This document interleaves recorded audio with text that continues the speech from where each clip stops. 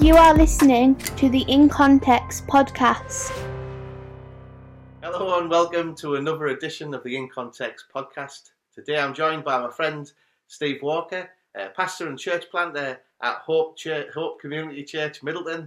I'm not going to re-record that bit, I've already fluffed it up once, but it's Hope Community Church, Middleton. And today we're going to be looking at anxiety. It's the day after Freedom Day. I'm extremely happy. I'm extremely buzzing to be able to meet with friends. Yet there's lots of people who are anxious at the thought of no masks and people meeting up. So, Stephen, what's been your experience of anxiety? How have you found this last year? It's been a crazy kind of year, hasn't it? Yeah. Crazy. No one can deny that. Good to see you, mate. Thanks for having me on. So anxiety, kind of these kinds of issues is something I've struggled with since basically as long as I remember, really, as a kid. And yeah, it's a bit crazy because you spend so much of your time trying not to be anxious, and basically the world has been telling you be anxious everywhere you go. When the shops reopened and stuff, there's, my skin's skin red raw with having to sanitize and all this dry skin coming off and stuff.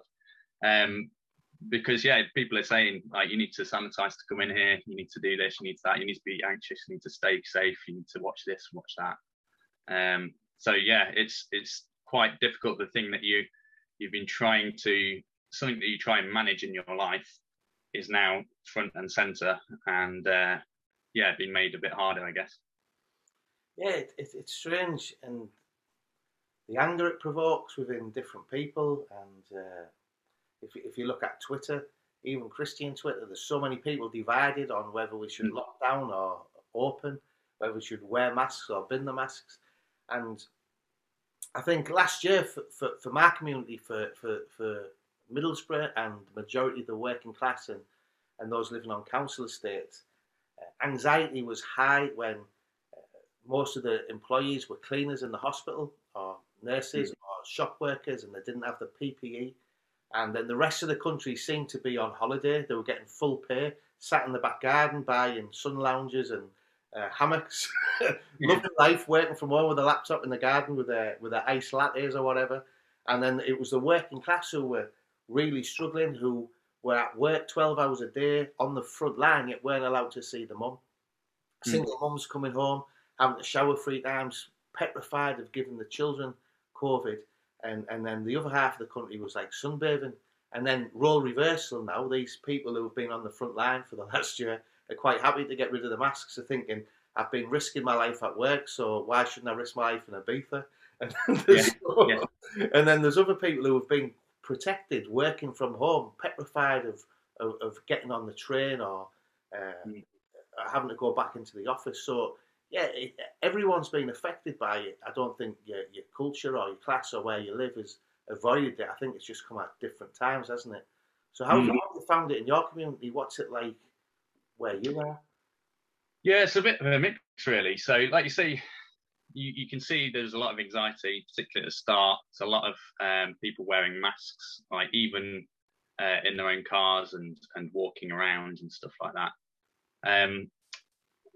But at the same time, and particularly as time wore on, social distancing kind of went out the window. So when we had some of the rules coming in saying that you could have 6 people in your house, the people that I was chatting to was like, well, that's been going on for months. Do you know what I mean? It's just like, like big deal type thing. So you've got that, I think, and I think as well, there's it's very easy, like say, to demonize people and get angry about it, but we're very blessed. I own a car. I can drive and go places. I can go for walks. Whatever. I can. I've got people that I can go and see. For some people, their community is like their next door neighbour, and they can't go off for a nice walk somewhere during lockdown or whatever. Potentially, I mean, it's a bit different for us because we've got a great park in Middleton. But so for some, it was kind of like, well, it's not to condone breaking rules and stuff, but when you're on your own and your only kind of community is your next door neighbour and you've got nowhere else to go, and perhaps you don't have a lot of money, so you can't do online shopping and etc. To kind of get things in to cheer you up or whatever. Or yeah, then that's what some people have done. But yeah, certainly see that with particularly at the start, the frontline workers. Yeah, it just particularly the supermarkets. I think they were kind of them and teachers. I think were really unsung heroes. I think during the pandemic. But it is interesting, for us, as you know, Helen was a teacher at the start of the pandemic, and it was just funny because she was going in as normal for the key worker children and stuff, and she came home, and I was like, and she was just like, oh, look at you, this, what you're doing, this is a bit odd, because I was just a little bit more cautious and that, and then it became quickly apparent that she wouldn't be needed in every day, and they went to a rota system, and so she had 2 weeks on, 2 weeks off, and after 2 weeks off with me and then going back, she was like, oh, I see what you were like. I see why you were like that now, because obviously she just had to get on with stuff. And we've got a couple of medics as well in our church, as you know, and for them, they were like, yeah, I don't know. Obviously, they stuck to the rules, but they were like, if people could see what we're doing in hospitals, it's like, as in, like, you walking through a door and you just right face to someone, you're not going to, or you need to give someone treatment, you're not going to stand there with a 2 meter pole and so there's that as well. So yeah, there's a differing kind of experience there as well, particularly at the start of the pandemic, I think. And one of the things that Mes McConnell mentioned when we were chatting earlier in the year, could have been even last year, these 2 years have just blurred into one. So I'm not sure what year it was, but it was during the pandemic, during lockdown. He said that the government were talking about this mental health emergency. And Mes basically said, well, welcome to our world. This isn't new. It's highlighted. And I think some positives will come out of this, that mental health, anxiety, depression were things that were kind of ignored and seen as if you've got that problem, you crack on with it. But now there seems to be a huge shift in people being concerned about mental health. They almost seem to have it on a par now with your physical health, which is good. So for me and for you, anxiety didn't just ping up in lockdown, did it? It's something that you in particularly have dealt with for a long time. Yeah, I mean, it isn't anything political, but it is, from my experience, mental health services have been underfunded or whatever for since I've been alive. I think it staggered me when I was kind of, how old would I have been? It would have been about 15, 16 years ago, and I didn't even know you could have counselling on the NHS. But at that point, someone said about that, and they were like, they told me how long it was. I think at the time, I can't remember what it was. It was like 4 or 5 week wait just to see someone. So I was like, I remember at the time thinking, so basically, if I say I'm going to do myself in, you're going to say, right, you can wait around for 5 weeks and someone will come and see you. Or you can go and see someone. So it's just, that just staggered me at the time.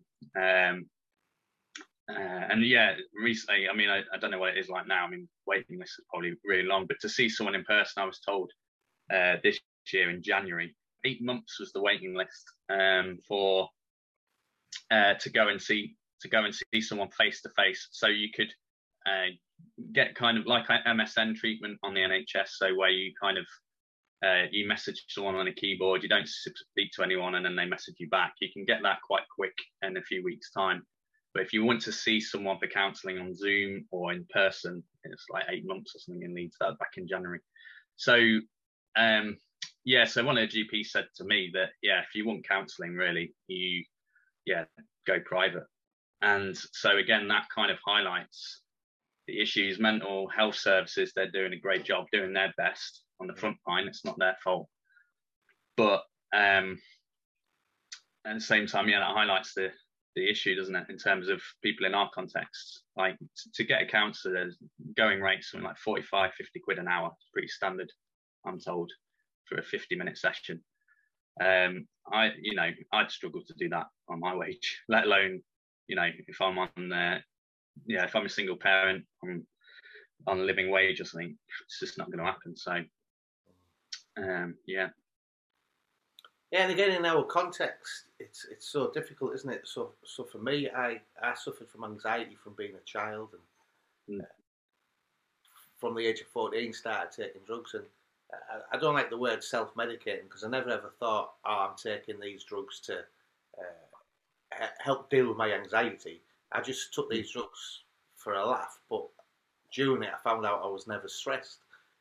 Obviously, on my come down, a couple of days later, I'd be stressed. But then I just started taking drugs 7 days a week, and that solved that problem. And alcohol, and so I'd be in the pub or with my mates off my face, and I'd get counselling from them, which wasn't helpful, because I'd say what I was struggling with, and then they'd say, "Oh, like, just leave your missus or go and punch the bloke who's upset you."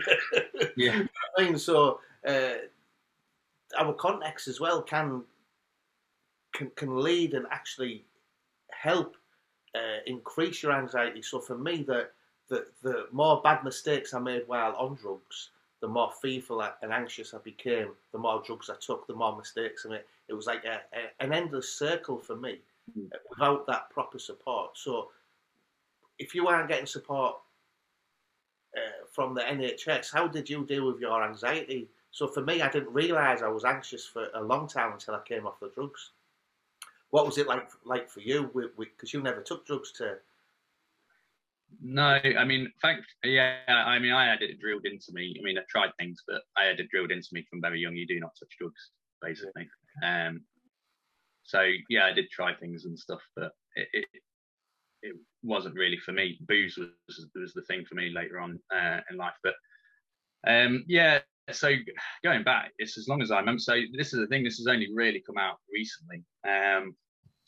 So yeah, so for example, this was nuts, right? So, you know, I was at City before we planted, and we had a staff meeting. We were going through some book or something together, and the discussion was around, why don't we think about death more and eternal matters and stuff?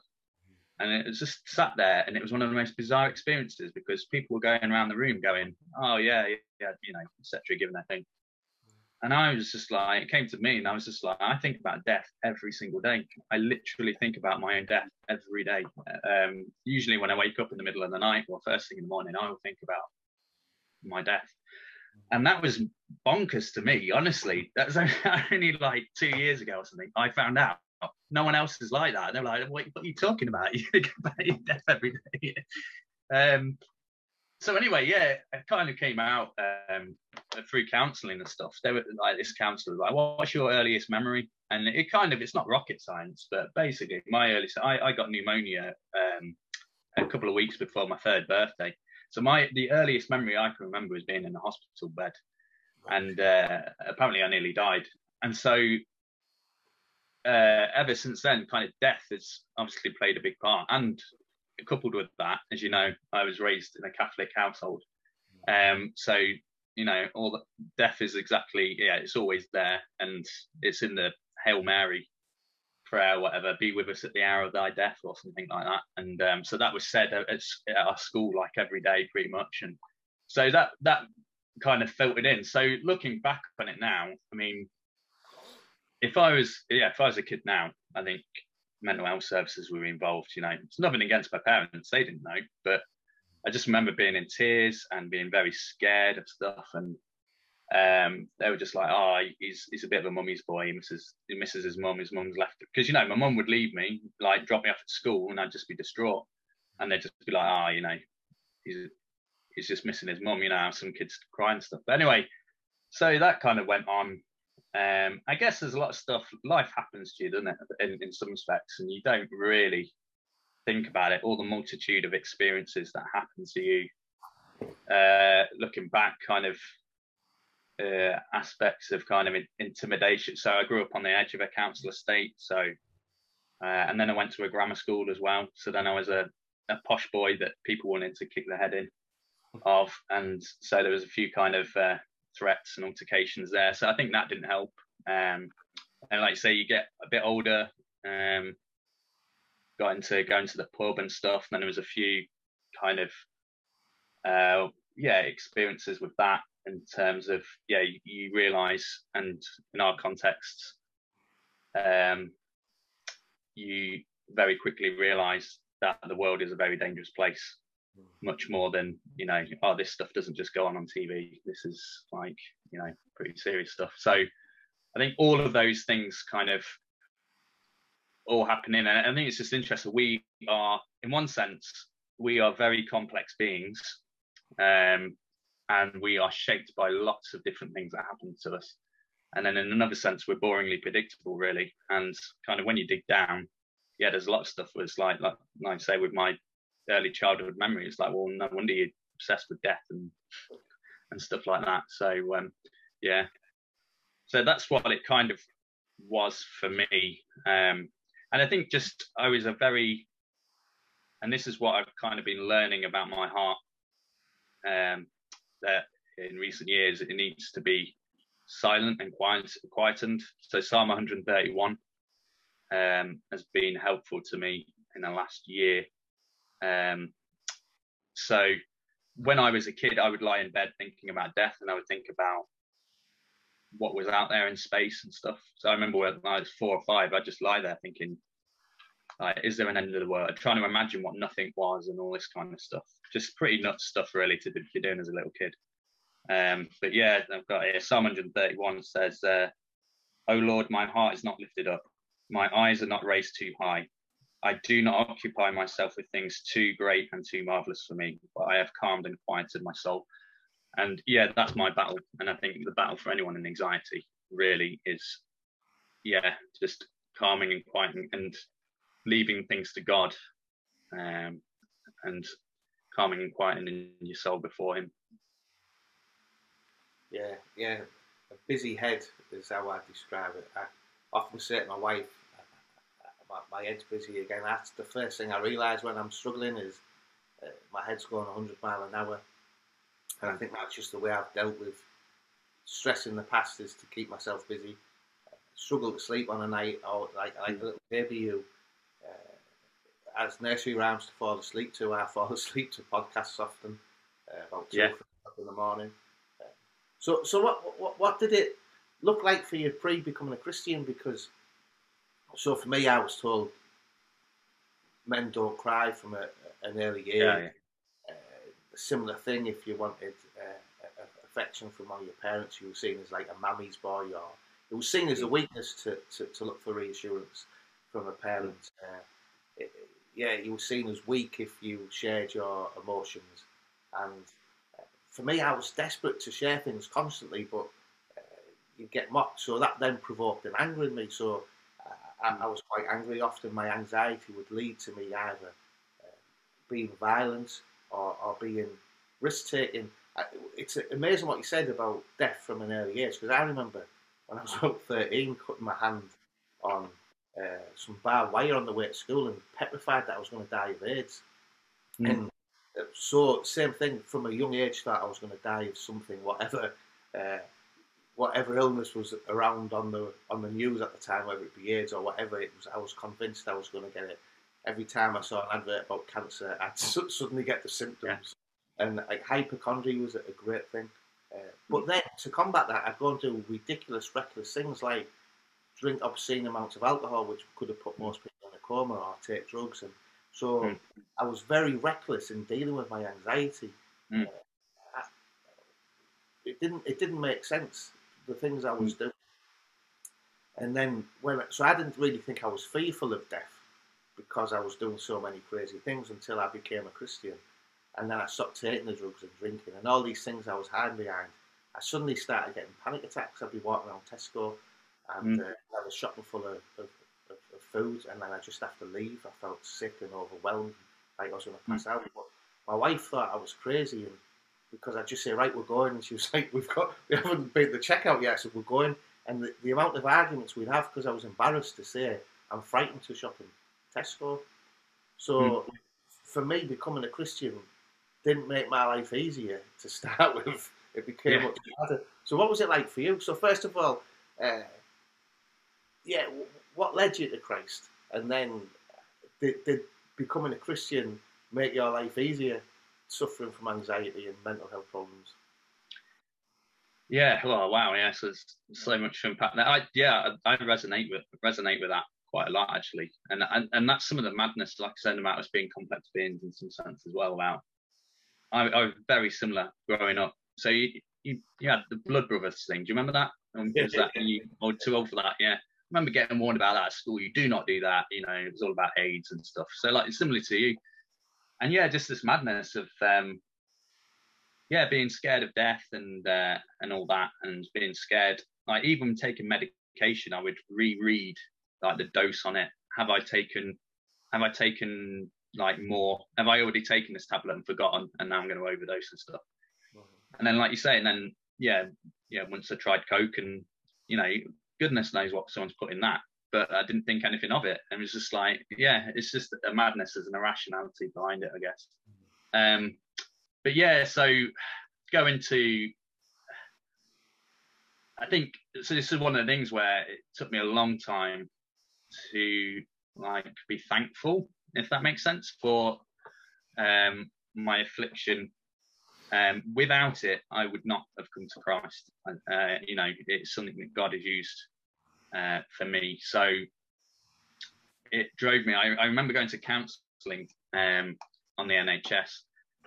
That was the thing which really kick-started it, I think. And this woman was pushing on me. She kept asking this thing. So one of the things I learned about CBT, so cognitive behavioural therapy, it's called something. One of the things you can do is just keep asking why, like keep asking you question why, and try to get to the automatic thought, they call it, or whatever it is, that there's something deep seated that's behind it. And anyway, she kept asking me blah blah blah, and then she said, right, but why does that matter? Yeah, because that was nuts. At the time, I was struggling to leave my house, and there was this mad thing, right, where I remember walking down some park, and some old lady coming the other way, and I thought she was going to attack me, and 6'3" or whatever, and I was doing weights and all that jazz at the time. And I was scared this little old lady doing me in. And anyway, it came to it, and she was like, "Why does that bother you?" And I said, "Oh, death." And then she said, "Right, but why does that bother you?" And I said, "Because I'm going to go to hell. I know I've done loads of stuff that's wrong." And I always remember I think she was some trainee or something, and she just sat there and went, "Right, I don't know what to do with that. I'll check with my supervisor and get back to you." And then, so it's one of those things where, So that was the kind of start, really, of getting down to it. And I believed, because of my Roman Catholic upbringing and stuff, I believed there was a God, and I knew about the Bible and stuff. So I thought, right, I better get right with God. And obviously went off and thought, let's find out all the good things that I need to do to kind of make sense of things. But yeah, actually, that was one of the things I then had another bout of counselling where she was like, right, we need to get you out of the house. What do you really want to do? And we've got a project. So there's two things that I wanted to do. One was, this thing about church, and I kept walking by City Evangelical it was on my way to work. So I kept getting the urge to go in, but I didn't know anyone, and I was really anxious, obviously. I'm anxious as an old lady in the park, you know what I mean? So going into a church building you can't even see into was an issue. And then the other option, the other thing I was interested in, because of my mate, he was really into mixed martial art. He was basically a cage fighter in his spare time. And so that was it. So it was basically going to a mixed martial arts class and looking at cage fighting and stuff, or going to church. Which one are you going to choose? So I chose church. I went for the harder option. And then, and so that was my homework. I remember it was my homework for about 2 or 3 weeks, basically. Right, go to this church. And every Sunday I wake up and go, right, I'm going to go. Didn't go. And then, once just got to a point where I was just like, I'm going to go in. And, then I heard the gospel that day, the first time I got it. And first, obviously there's so much behind that, in terms of pre-knowledge or whatever. But that was the first time, to my knowledge, that I actually heard the gospel. And I was like, that's too good to be true. That can't be right, etc. So that was kind of what drove me to it, drove me to Christ. And I guess that's one of the reasons I'm so passionate, as I mentioned to you before. I've said for years now, not tooting my own horn, but I'm convinced because of my experiences for years now that it's potentially this is going to be a big mission field for the church's mental health in the UK, just because there's so many people struggling with it. And then when the social media stuff kicked in with Facebook, people were getting more and more depressed. Like the waiting lists were getting longer when they was looking for stuff. More and more people were taking tablets, and like prescriptions were going up for this kind of stuff. And it's just a big issue. And there's no, it's pretty hard for people to get an answer or help. And so, I think that is going to be an important thing for us going forward. Really, it didn't make, obviously becoming a Christian didn't make things go away at all.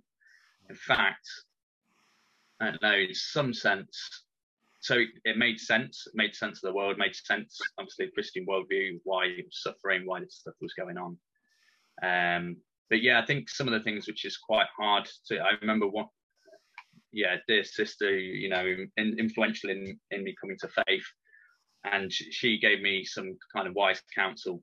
In some sense, she said, right, just be careful who you tell in the church that you're depressed or whatever, and don't go around telling people that you're on antidepressants, because there's some in the church that would disagree with that and think it's really wrong. They might say something unhelpful. And she wasn't being horrible. I think it's just a wise thing, but I think that's always stuck with me, and I think that's why it's hard. I mean, like you say, growing up, I mean, exactly the same thing, mate. Whereas like growing up, blokes don't cry, you big girl's blouse. Stop crying. I mean, obviously you took that advice the other way now, and you're kind of making up for your time. But so it's this kind of manhood is very much like, and so that's in the background. There's stuff, growing up as well. Do you remember Stan Collymore? Yeah, remember him? And when he came out in depression, was it on the Sun or something? I always remember as a kid. And they were like, what on earth does this guy have to be depressed about? And it was like all about his salary and all that jazz. That is still around today, I think. You still see that kind of stuff around.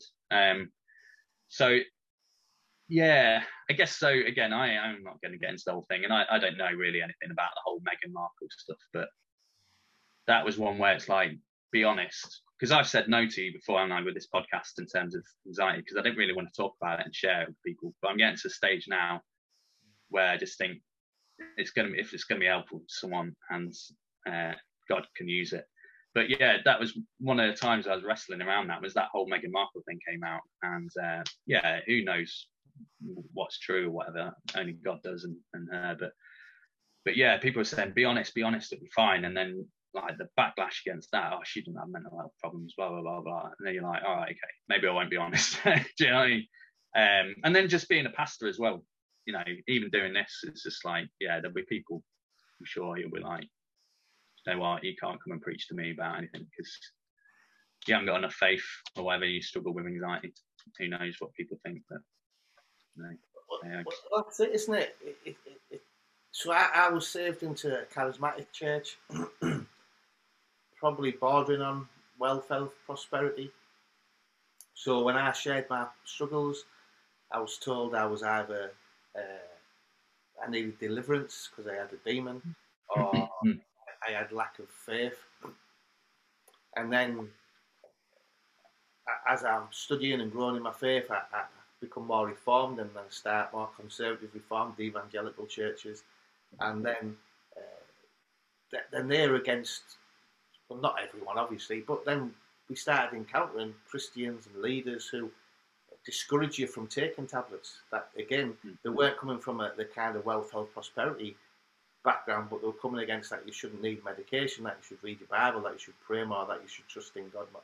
I mean, so basically, from one end of the spectrum, from like wealth, health, prosperity to reformed conservatism, it was the same thing. Basically, it was either works based or it was you've got a lack of faith. And again, looking at that, if you're a Christian, you shouldn't be ill, you shouldn't be struggling. I've never heard anyone say in the conservative, Reformed churches that you shouldn't take medication for cancer or you shouldn't have an operation. Yet there was. I hope things are changing now. It seems to be, but there was a lot of people saying that if you were taking medication, that it was a lack of faith and it was a wrong thing to do. Yeah. Yeah. So that was your experience too. Is like it shows like it's common then, doesn't it? Yeah. No, I mean, no one ever said to me. No one. I don't think anyone's ever said. Well, this is the thing. So, in church, no one has ever said to me, "You shouldn't take."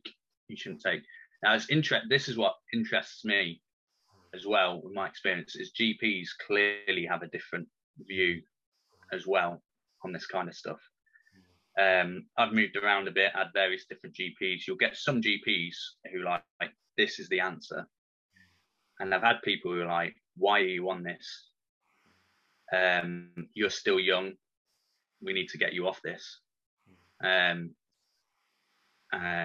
stuff like that. So, and obviously that, you know, to an anxious person, I'm like, I guess it's like the vaccines now. I'm like, what do they know? That I don't know. Do you know what I mean? Because you go to one doctor and they're absolutely safe, you know, absolutely fine and stuff.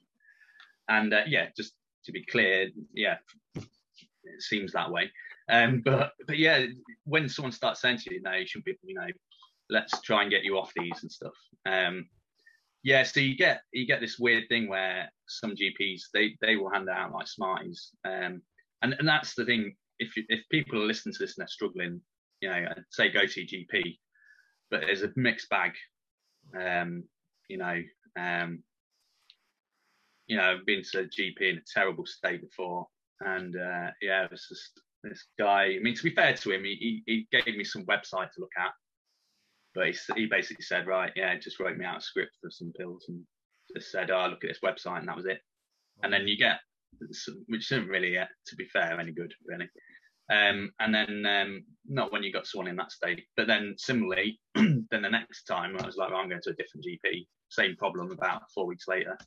She was amazing, massively helpful. So, you know, there's a mixed bag really in terms of outside the church as well on this. And yeah, I think what is really helpful actually, I'm probably slightly going off tangent. We'll come back to it hopefully if my brain allows me to. But yeah, there's a thing called so David Powlison, the CCEF guy, and he talks about upstream and downstream psychiatry. And I've heard him say before about this is kind of upstream, which is like the academia around like antidepressants and stuff. And they actually have quite a bit of humility around it in terms of, okay, we don't know all the things. We just know that these things are helpful. This part of the brain works this way. For whatever reason, this medication is helpful in that way. But they've got humility in terms of there's aspects we don't know. And then talks about downstream, where you're more at a popular level. So, you know, your mates in the pub potentially who I'm going to tell you, you know, stiff upper lip and all that, and you've got some of your GPs and nurses who are like, this is the answer. So there is a in terms of medication and that's why it's just such a minefield. Even so, it's within the church in terms of a minefield around mental health and views on medication stuff, but then you've got outside the church as well. There's this whole minefield as well, and people disagree on various things as well, which is interesting. So yeah, I mean, this is the thing. So I think the key thing is as well for churches and for pastors, it makes you feel like a rubbish Christian, right? To the point where you are like, am I even a Christian at all? And the amount of people that, so this is mad. So I preached on, I don't know what it was. I preached on something, maybe it was John 10 or something. It was something about eternal security. And I mentioned about, you know, if you're like me, you've probably had the thought before, you know, am I even a Christian type thing? Am I saved? Am I one of the elect? Something like that. There was a guy who I think was saved in his teens and he was in his 60s. And he came up to me after the sermon and he said, oh, wow, that's the first time I've met someone who struggles with that or has thought that thought. And that was absolutely staggering. And I've been, you know, a pastor for about 5 minutes. I tell you, since then, the number of people that have talked to me about struggling with assurance, all those kinds of things, and people with probably with obsessive compulsive disorder, who struggle with the whole kind of blasphemy against the Holy Spirit, all that kind of, it's massive. There's a lot of people struggling with that, but they don't come forward because they think I'm the only Christian, and I must be a rubbish Christian, and it's that vicious cycle. And that's one of the reasons why I'm just like, well, yeah, I'll just talk about it now and who cares, because I think that's part of the issue. I'm part of the issue. The fact that I'm so reluctant to talk about it, it means that other people just go, oh, he's pretty sorted. And well, I don't think anyone is thinking that, but yeah. Yeah. Again, neither of us are pretending to be experts on anything. Oh, no. Yeah. All we know is the struggles we've had with anxiety, with issues as unbelievers, as believers, and now as pastors. It's something that we struggle with, and on different levels and at different times. And I think one of the biggest problems is we can dismiss mental health and anxiety and things like that, or we can overindulge it. So there's a difficult balance, isn't there? Because like with any illness, we're still sinners. And, and for me, I wouldn't like to say anxiety has never caused me to sin, but when I'm anxious, the way I react to it is often quite sinful. For me, I think it's like the fight or flight. I either get really aggressive and because I'm uptight, snap at people, or I just retreat and don't come out of my room for a few days. I think personally, I prefer it when I retreat, because it doesn't seem as bad when you're not snapping at people. And you yourself. I think when you're snapping at people, it's highlighted quite easily that you're sinning here. But if you're just feeling sorry for yourself and you lock yourself away, then. But what I found is when I snap, if I'm anxious and I snap, I can repent pretty quick on that because it's obvious. The problem for me is if I feel like retreating, there's no way out. Sometimes I'm in that room and there's no way out, and I put the shutters down literally, and I just sit in the dark. And fortunately, that's less and less and very rare now. But at some point in my walk when I was first married, it was I'd disappear for days. And how are we to disciple people? How are we to challenge people who we love, who we live with? Because at the end of the day, our sin is an excuse. If we've got cancer and we shout at someone, that's no excuse. Do you know what I mean? If we've got mental health problems and we shout at someone, that is an excuse. So how can we disciple people well and challenge people well when they're struggling? Yeah, that's helpful. Yeah, again, like you say, we're not pretending to be any experts here, and there are people that will have tons of pastoral experience that can maybe chime in on this better. I think, it's important. I'm glad you brought up about the sin, because anxiety can be sin, right? Yeah, so there's no doubt. At points, my anxiety it is a sinful distrust of God, etc. But that's not to say every time I feel anxious or fearful, or there's some kind of physiological thing inside me, that it is sin. And this is one of the things that I've been learning about in terms of, especially for our context, which is helpful, that often there's a lot of trauma and things that are behind that. So it's not so neat. So I think it's good in the church that there are people who are compassionate and there are people who want to help. I don't think that's necessarily the problem. In some respects, it's not that people don't want to help. I think it's just they find it hard to, and I find it hard, to be honest. I'm a massive hypocrite. My problem is I know how difficult it is with anxiety, but when there's someone else going through it, I'm pretty impatient, to be honest. I'm just like, because it's so irrational at times. You're like, why? Do you know what I mean? It's like the whole kind of did I lock the door type thing. It's like, yeah, you locked the door, and then like 5 minutes later, did I lock the door? Yeah, you locked the door. Do you know what I mean? It's so irrational, and you're just like, even as a helper, you're like, come on, like this is getting ridiculous now. Just just just stop worrying. And that, like anyone in that situation, you can't just stop it. I think helpfully people will point you to the Bible. So they'll point you to Philippians 4 verse 6. That's the classic, isn't it? And Matthew 5. I think as anxious people, we know that like the back of our hands. And again, sometimes that can come off as, even though it's not intended to be, that comes across as, yeah, you're just a sinner, you need to believe more, have faith. Just it's a kind of way of shutting you up. Sometimes it can be, I think. Maybe that's a bit unfair. You know, some people obviously are genuinely trying to be helpful. I think the key thing is kind of listening to people's anxiety and what they're worried about, and asking good questions around that. And then not just saying, no, don't worry, but why not to worry? And that's where you need a bit of kind of, it's good if you know some kind of passages of scripture or the Lord brings something to mind to say, look, say, for example, if I'm worried that I'm going to be left all alone or whatever, and someone could say, look, they can take you to Hebrews or something and say, look, God promises he will never leave you nor forsake you. That is better for me and my anxiety than, don't worry, here's Philippians 4 verse 6. Because, you know, if I had a better memory, I'd have it off to a T. I could recall that, but I basically know what's there.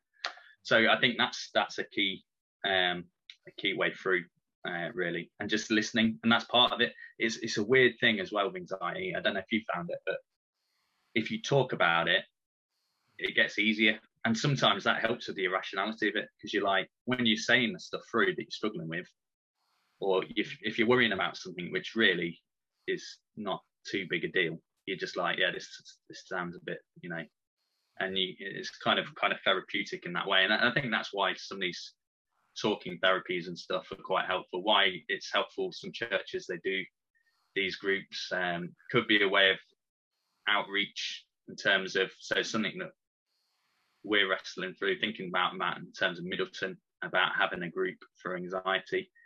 It's just one of those things you got to be careful just to signpost to people that you're not an expert, you're not a trained counsellor, etc. And this isn't, just because the waiting lists are long, this isn't a substitute to go to GP or to a professional counsellor.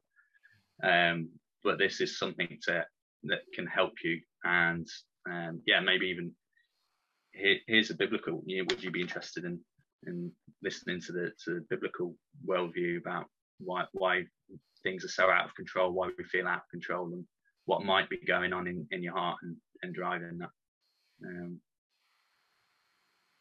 So I think communication is a big thing. Like I say, I think it's like anything, isn't it? And that's what I love about moving into this area and the context here, and what we as a middle class launch team are really working through and really trying to push each other on, is just being honest and open. And I think this is part of the thing. So like you were saying about Mez saying, well, welcome to our world. Mental health's been around in middle classes and stuff. It's just very easy just to, and just by the nature of it, people who are in that kind of class are, well-educated, high-functioning individuals. So it's very easy to mask that there's anything wrong, very easy to get through that. So it's like you've said to me before, you know, if someone walks into a Bible study off their head on coke or something, everyone in the church is going to know, basically, unless you're a bit dumb. But if you're a lawyer or whatever, and you come in, there's many ways that you're dealing for I don't know, pornography or whatever it is, or shutting yourself. There's many other destructive ways that you can go down, but you're able to mask it a bit better. But yeah, that's something that I've appreciated here in Middleton. People are just blunt and honest, and they'll tell you. They'll just tell you what they think, which is helpful. And I think we need to, within reason, I think we need to get better as a church in general, at being able to do that honest conversations. I think that's sad that someone in their 60s, so it's probably about 40, 50 years of their Christian life, I was the first person they met who ever had the thought, a lack of assurance. That is just staggering. That's none of us, anyone listening to this, no one will put their hand up and go, oh, I believe that I was the only person. Not a chance. So that's where we need to say get better. That sounds very kind of legalistic, but yeah, I think that's something we can learn. And similarly, I think for people coming from the outside, in terms of mission wise, if they come in struggling with this kind of stuff and no one's talking about it, and they're anxious about, I don't know, COVID or whatever, and no one's prepared to put their hands up and say, look, I've been struggling with this, then they're going to think, well, I'm not good enough to come to Christ. I can't be a Christian because these guys have got it all sorted. They're not a mess like that. And so they'll go away. And yeah, I think kind of going back to what you were saying about, I think it was Mez that said it once before with, or someone at 20 Schemes, that whole thing about people will have problems and they will go to someone for advice. And where will they go to? So it's like with you going to the pub and getting your advice off there. It's similar now. People will get their advice from somewhere. There's going to be tons of people who are going to be looking for their advice anywhere, probably Google. But if they're on an 8-month waiting list, they are going to be looking for advice anywhere they can get it. So are we ready as a church? What would we say if someone came through the door? And yeah, and I have to say, just final, sorry, I know I'm going off on one now, but yeah, just again, something else that you saying about the whole COVID thing and masks. I find that quite difficult. So for me, bizarrely, again, this whole kind of complex thing, I'm not too worried now, really, about masks. If I had the choice, I'd happily go into a shop or church and not wear a mask. I will be doing, because I'm Christian, and I think for me, obviously Christians have different, but for me, significant, we're in a third wave, etc. And I want to do, for me, that's the loving thing to do. But I appreciate other Christians will have different opinions on that. That's fine. But that is something that I struggle with as well, though, is that especially when things kicked off and I was more anxious about it, was more this kind of tone of like you had to be a bit of a bravado Christian, like just stuff the government and don't bother wearing masks, and I'm not scared of some virus and stuff like that. And again, that plays into the whole, well, I must be a rubbish Christian then, because I'm honest, to be honest, I was scared of the virus at the start, because I didn't know, like us all, we didn't know at the start what it was going to do. I presumed it was largely older people that it would affect, that I might be all right. But again, I think about death every day. So I'm like, right, my number's up, this is it. So that played into my anxiety. So then that was hard then to be like, well, I must be a rubbish Christian. How can I even be a pastor? That was something which I struggled with. How can I even be a pastor? Because I'd speak to people in my church, and, you know, like you say, generally they for some of them, it was a bit of a holiday. They actually enjoyed it. It was a bit of a holiday, sit in the garden, etc. On furlough with a nice wage, and so yeah.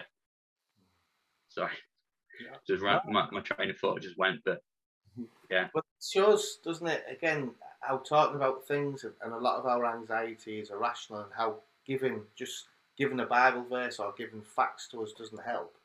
But when you talk through it and you can see what is irrational, it helps you. So I remember a guy in the prison ministry, somebody said to him once, 95% of the things you worry about never happen. And the guy replied by saying, well, it's the 5% that worries me. So, Yeah. Giving you statistics, like with me, I'm afraid of flying. Telling me it's the safest transport doesn't help me. Facts doesn't help me. I need to see why it is irrational. Just shoving a Bible verse saying trust in God or trust in God's sovereignty won't help me. I need to talk through these things, and the more you see what you're doing or what you think is irrational, the better you help. So for me, I was really OCD prior to COVID. I never went anywhere without hand sanitizer. When all the hand sanitizer was sold out, we were okay because I had a cupboard full of it anyway. But as time's gone on, I don't even bother with it now. Because I'm like looking at everyone else using it, thinking, I can't believe I used to be like that. And yeah, it's strange. I think, yeah, talking about things, understanding what you go through rather than hiding it is, for me, has been the best thing. Is getting it out in the open. I'm no expert on anything, but what I have found is speaking about it, people listening, and not even saying anything, because I went to counselling. I only did 4 sessions. I thought, so waste of time coming. He doesn't say anything, but then I realised that the reason why I was feeling better was because I was getting things off my chest, and he maybe just asked me 2 or 3 questions. I was expecting advice from him, but he didn't. He just asked me questions and got me to think and put things in perspective. But mate, we could chat all day about this. Hopefully, we'll do it again a bit more specifically. But before we go, what resources have helped you get through some of your struggles and some of your darkest days, and helped you to get a hold on this? Because you mentioned something earlier, didn't you, that you've realised this isn't something that might get healed. You might be with this for the rest of your life. So you mentioned about it, probably something that you've got to learn to live with, rather than and manage, rather than get rid of it. So what resources and things has helped you to deal with this then? Yeah, cheers. Yeah. So aside from one of those things, if I was to go to a desert island somewhere and I was allowed a couple of books, I'd take the Bible, number one. But this would be, for me personally, Running Scared is called, by Ed Welch. Really helpful. So just something you were saying then about 95%. He early on, he talks about basically us being false prophets, and you're told in the Old Testament, don't listen to false prophets. We don't listen to false prophets, and yet in the New Testament we warn about that. But yeah, we are our own false prophets. We think we know the future, and we catastrophize about things going wrong. There is a shorter thing as well. It's like very abridged version, like a workbook for that, called When I'm Afraid. Same guy, but some questions to work through. That's really helpful. This I've got. This one's come out recently. Hope in an Anxious World. I'm not read it yet, but it's by Helen Thorne. And stuff I've heard or read of her before has been really good. And it's cheap as chips. It's about £4. And what I like about the look of this, I've only just got it, but it talks about the lies that you can believe. And I think that's pretty key in anxiety, as well as concentrating on God's character and what's true.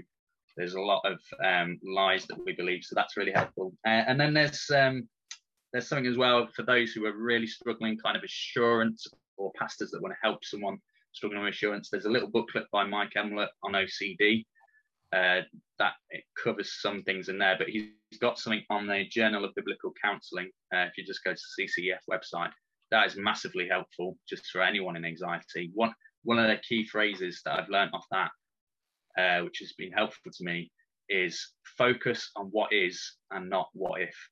And that's been massively helpful just in everyday life, really. Focus on what is and not what if. And yeah, so they'd be the number one places I would go to. Oh, geez, so yeah, I appreciate your time, and I appreciate your honesty, and hopefully we'll be able to revisit this again in the near future. But until then, thank you for joining me on the In Context podcast. Cheers, mate. Thank you. Great to see you.